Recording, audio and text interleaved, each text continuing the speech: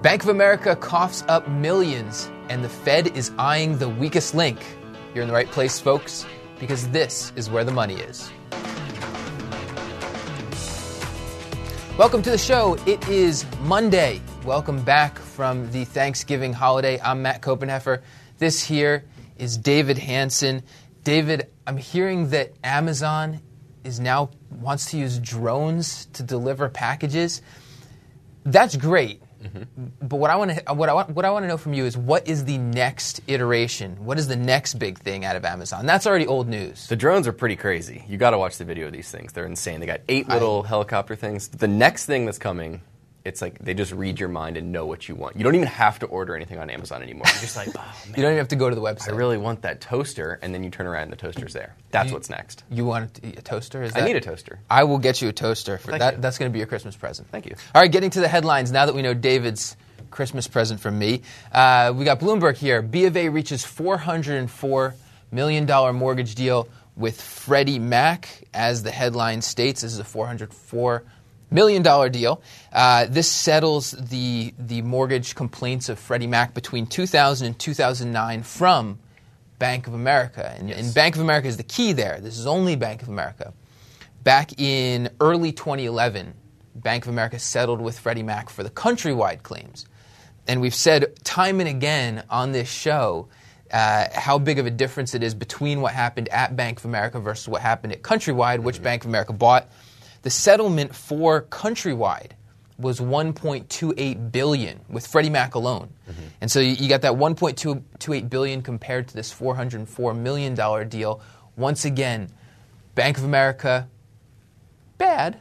Did some bad things, but not that bad. The Countrywide, it was just so bad. And this lawsuit or this settlement was for reps and warranties, basically saying that Bank of America made loans. They said they were good. They sold them to Freddie Mac. Turns out Freddie Mac says, hey, those weren't good. You need to buy those back. So this isn't comparable to the J.P. Morgan $13 billion settlement. Don't look at the $400 million and say, how is that so much lower? I have a problem with that $13 billion. Not to sidetrack us here, but everybody talks about the $13 billion. It's a bunch of stuff. Yeah, it's the kitchen sink is in there. Right. Sorry, go ahead. But yeah, it's not directly comparable to J.P. Morgan. Don't look at this and say, wow, Bank of America is getting an awesome deal. Right. That litigation is still outstanding, and that involves mortgage-backed securities that Bank of America sold to the GSE. So that is still outstanding. This is not over yet. Bank of America done with litigation and lawsuits? No. But with the reps and warranties, No. With the reps and warranties, this pretty much wraps up that part of the lawsuit. We still have the other stuff outstanding. Next headline. All right, next headline, going to the Wall Street Journal. Oh, we're going to the Financial Times. This one is Bank of Bird in Hand takes to the skies.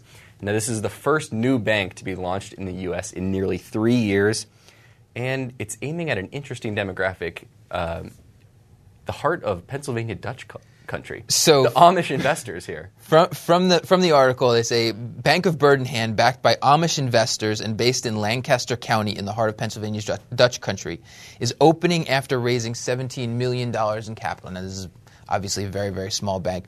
It's the first de novo bank since 2010. We haven't seen a lot of these, and as the article points out, a lot of it is because it's really hard for banks to operate profitably right now with interest rates as low as they are. Right, and when we say de novo, that's basically, I guess it's an industry term. But brand new. Yeah, brand new. Yeah. Brand new bank coming out of the ground. Grand opening. Yes, very exciting.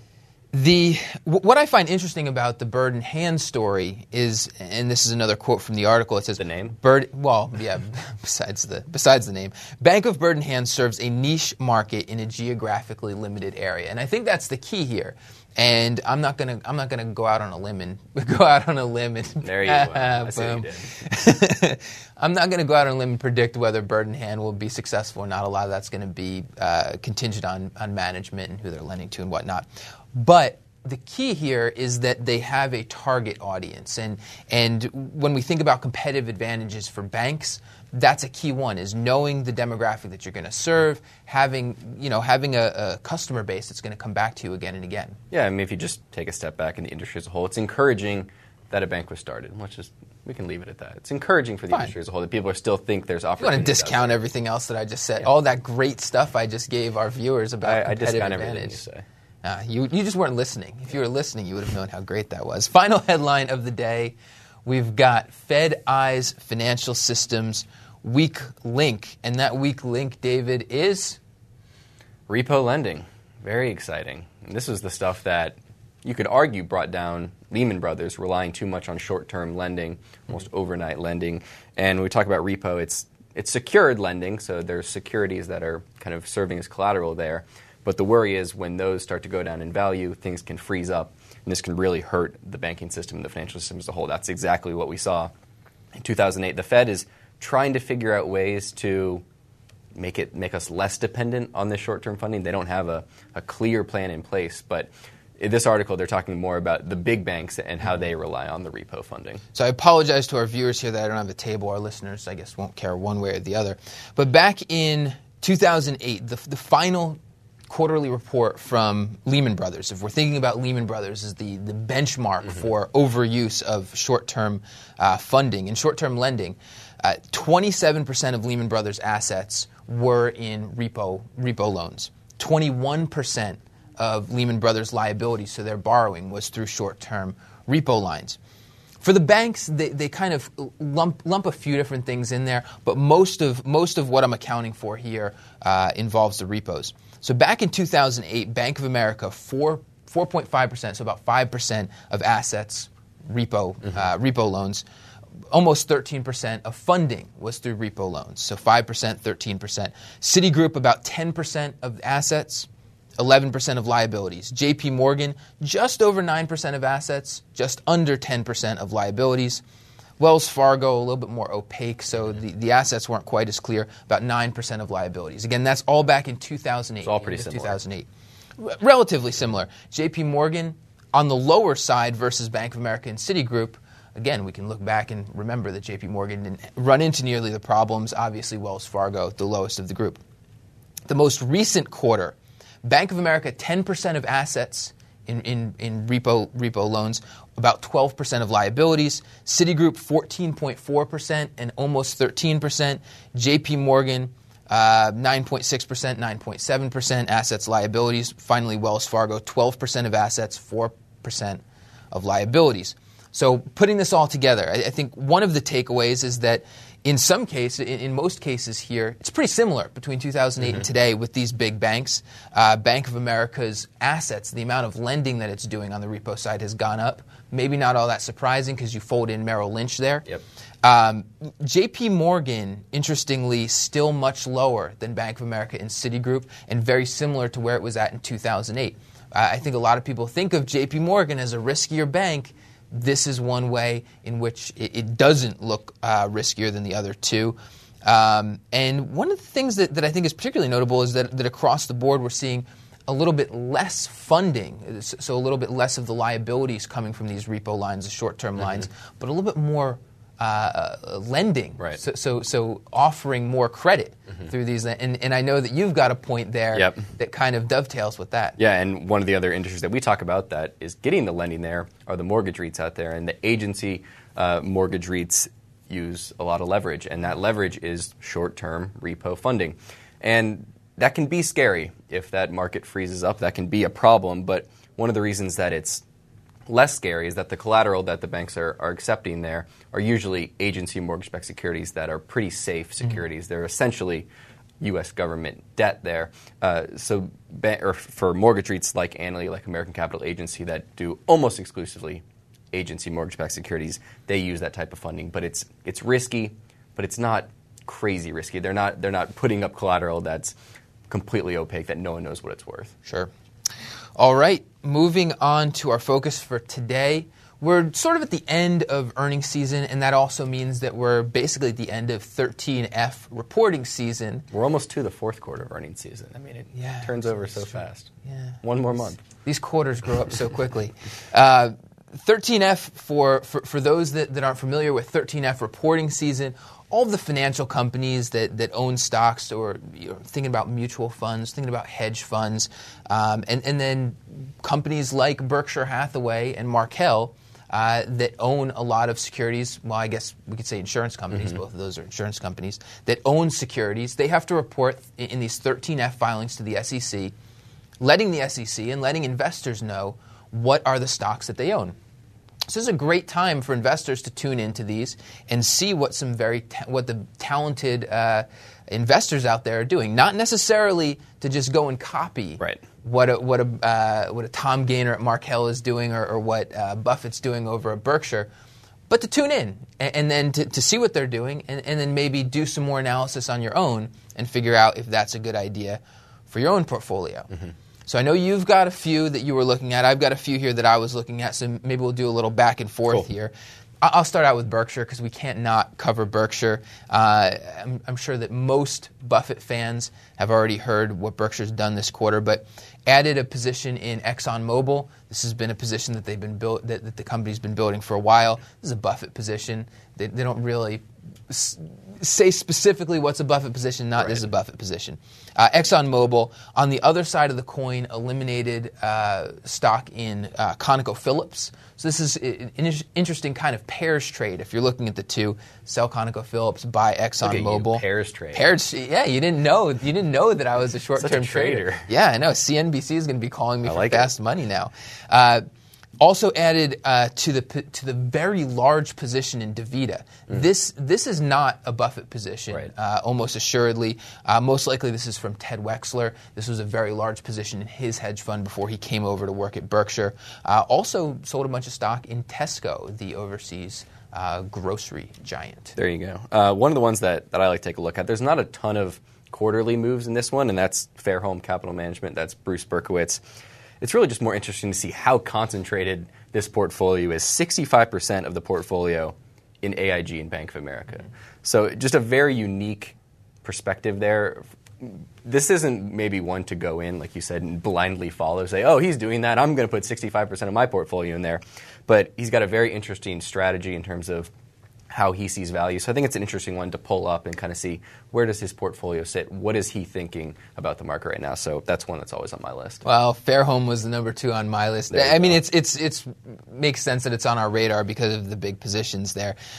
During the quarter, added a whole bunch more Fannie Mae and Freddie Mac preferred shares. And I know there was some talk early on that when Berkowitz was buying the preferred shares of Fannie Mae and Freddie Mac that he also bought some common shares. Mm-hmm. He did, and then sold them. Mm-hmm. This is almost as far as I could tell, almost exclusively now a bet on the preferred shares of Fannie Mae and Freddie Mac. And we actually saw the proposal that Berkowitz made to kind of roll those over into a new company. Also added some more Sears Holdings. Sold a little bit of AIG and Bank of America, maybe not too surprising given the overweighting in there. Maybe making some room for that big Fannie Mae and Freddie Mac preferred play. My next one? Yeah, go for it. All right, you mentioned it when we kicked off, and that's Markel and Tom Gaynor, who's managing that portfolio over there. And this is an interesting one contrasted to Fairholme. It's much more diversified, a lot of stocks in this portfolio, and there is some concentration at the top. 20% of the portfolio is in Berkshire Hathaway. This is total here. 20% is in Berkshire, Brookfield Asset Management, and Fairfax Financial Holdings. Mm-hmm. So there's some concentration in there, but it's a little bit different because all three of those companies are diversified in their own right. We talk about Berkshire Hathaway. It's essentially an index fund, kind of. It spans multiple areas of the economy. Or at least a mutual fund. So 20% of the Markel portfolio in there is in those three holdings. But those are very diversified as well. So Gaynor, a very interesting one. He's a value guy, but he's also not afraid to invest in some growth companies. He's not a cigarette butt or a cigar butt type investor there. Or cigarette. He's kind of he's not picking things up off the street. Nobody likes to do that. Nobody does. Gross. I don't know if he would brand himself that. But he's a little bit of a foolish investor, so it'll be interesting to see kind of what he's holding. And other than Berkshire Hathaway, his next biggest holding is CarMax there. So maybe just one to look into and read up more. A lot of buybacks there at CarMax. Big into the buybacks. My final one, this is Manish Pabrai, his funds. Not much to report here. No changes in the portfolio. That's not too surprising if you're familiar with Manish Pabrai.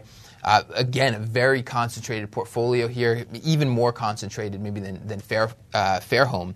And he just doesn't do a lot of trading. Picks his positions and holds them, looks for big movements. Among the top holdings, this goes to you and me. Apparently, either Pabrai has been listening to our show, or maybe we've been telecommunicating. I was struggling with that word. I don't even know if that's the right word. It's probably not. Got some Star Trek thing going on with Manish Pabrai. Bank of America, Citigroup, and Goldman Sachs, all among Pabrai's top holdings. All right, my last one I'll say quick is Baupost Group, Seth Klarman. Oh, good one. The guy's a genius, so one to put on your radar. There you go. That's all I have to say. Also a very concentrated portfolio at the top there, so one to check out. And you can find these on SEC's website, but there's also a website that's pretty easy to navigate. It's called whalewisdom.com. It's another easy one to just go in and check some stuff out. So there you go. Thanks for that enlightening report on You're welcome. Klarman. All right. Let's head over to the mailbag. We've got an email address for all of our viewers and listeners, WTMI@fool.com. We love getting emails, love getting questions and comments and complaints. Today's email, we've got Joe Begley emailing us. I'm a college student studying abroad in China. Nice. And I listen to your podcast every day to keep me updated. You guys are great. You're great, Joe. I don't disagree. And yes, Joe, you're great. I'm 20 and I've been mock trading for years. When I get back to the U.S. in 2 weeks, I'm going to manage $10,000 of my college fund. I can buy whatever I want.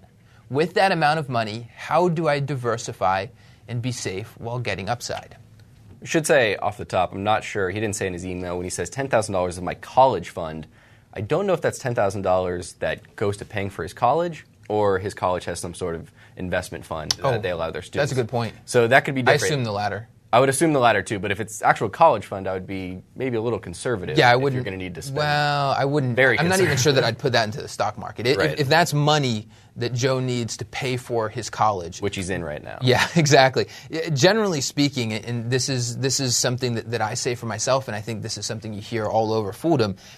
If you need the funds within the next 5 years, really not the best idea to put into the stock market because it's tough to say when the next downturn is going to be, and otherwise you're kind of timing the market. Yeah, so we'll assume it's fund. So, did you have any quick thoughts on that? Well, it really depends on what type of investor and what comfort levels you have, and what you're trying to achieve with with what you're investing. I mean, a retiree is going to have a much different outlook on this than somebody else.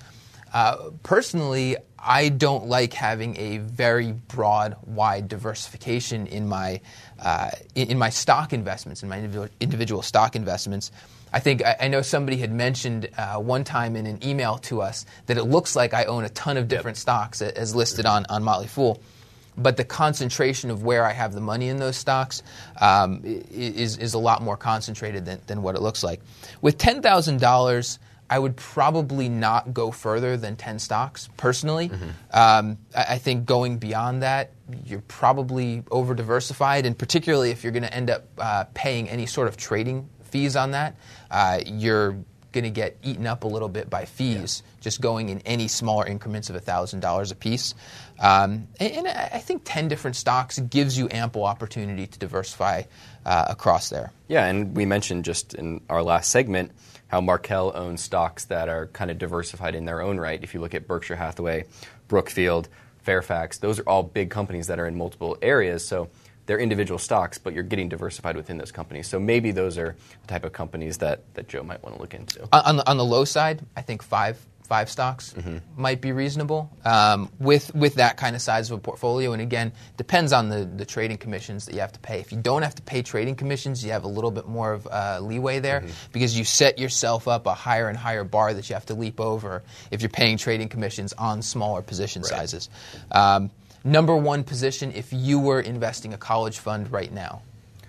For a college fund, and again, not... I don't own it, but it would probably be Berkshire. How do you still not own Berkshire? Moving on. Jeez. All right, game for today. We've got a little making the grade. Again, with this game, what we do, present a couple scenarios, and then draw our beautiful, wonderful, artistic renderings illustrating our thoughts on the scenario. Right. First scenario, selling stocks to book capital losses. David, as we get towards the end of the year, a lot of people sitting on losing positions are thinking about selling them to reap those capital losses for tax time. All right.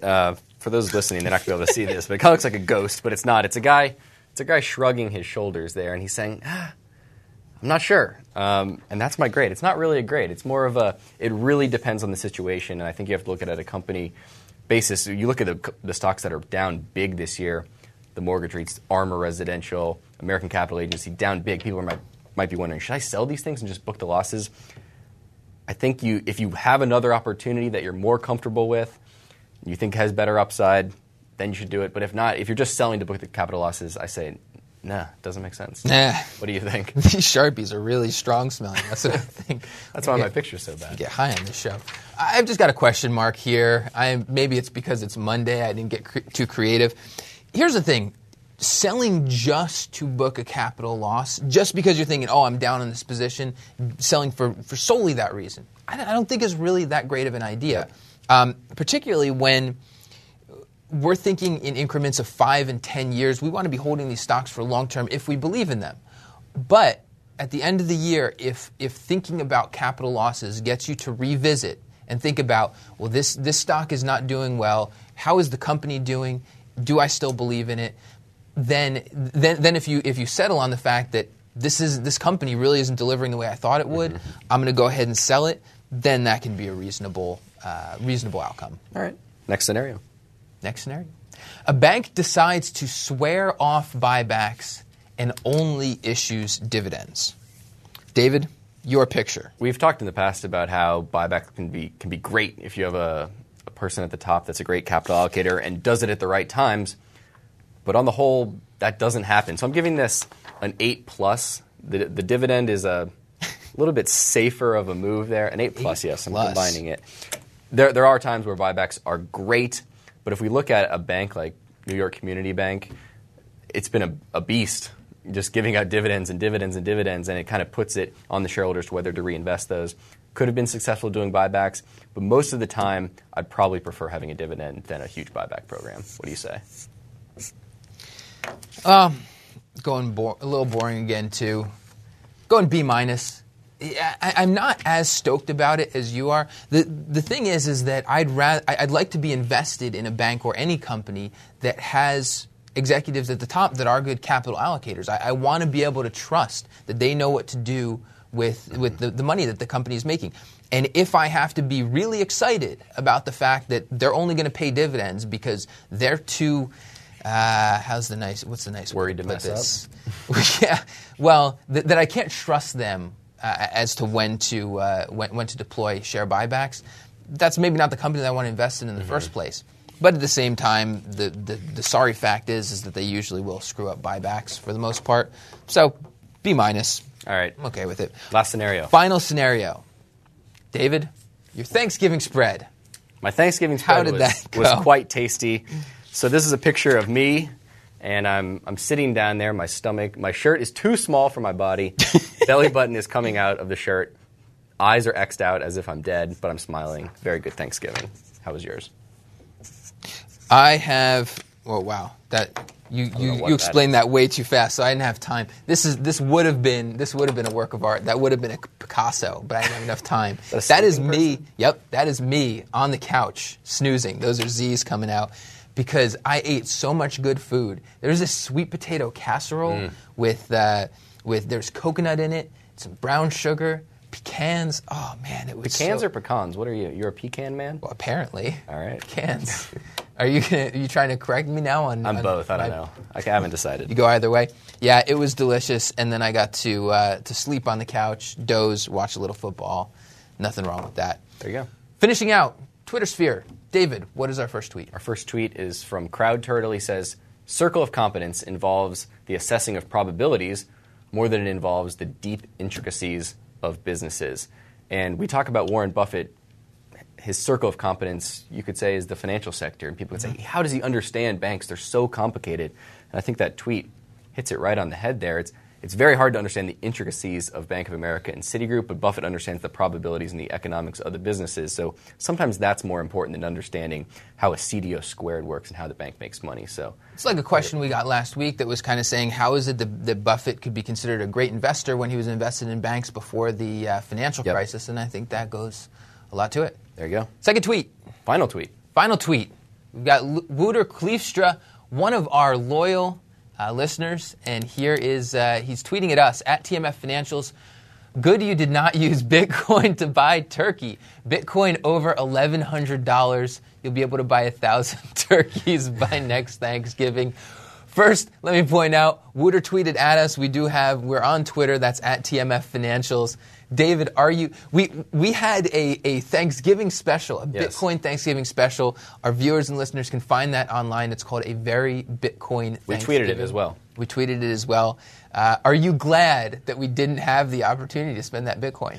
I kind of wish we did spend it and then had a page tracking how much our Thanksgiving dinner cost us. I think that would have been cool. So over like next 10 years, we've been like, that Thanksgiving actually cost them $1 million. I thought that would have been, maybe we should do that next year. Well, maybe that's what you think it would have cost us. Are you glad we didn't? I don't care one way or the other. I think maybe the turkey will be worth more than Bitcoin 5 years from now. Well, maybe we'll do something for Christmas, and so we still have our point. I think we have to do something for Christmas. Maybe we'll get you that toaster. Oh, thank you. We'll get you that toaster you've always wanted. Perfect. All right, that's our show for today. Like I said, you can tweet us at TMF Financials. You can email us, WTMI@fool.com. That's all we've got. I'm Matt Copenheffer. This is David Hanson. Thanks for watching. We'll see you tomorrow.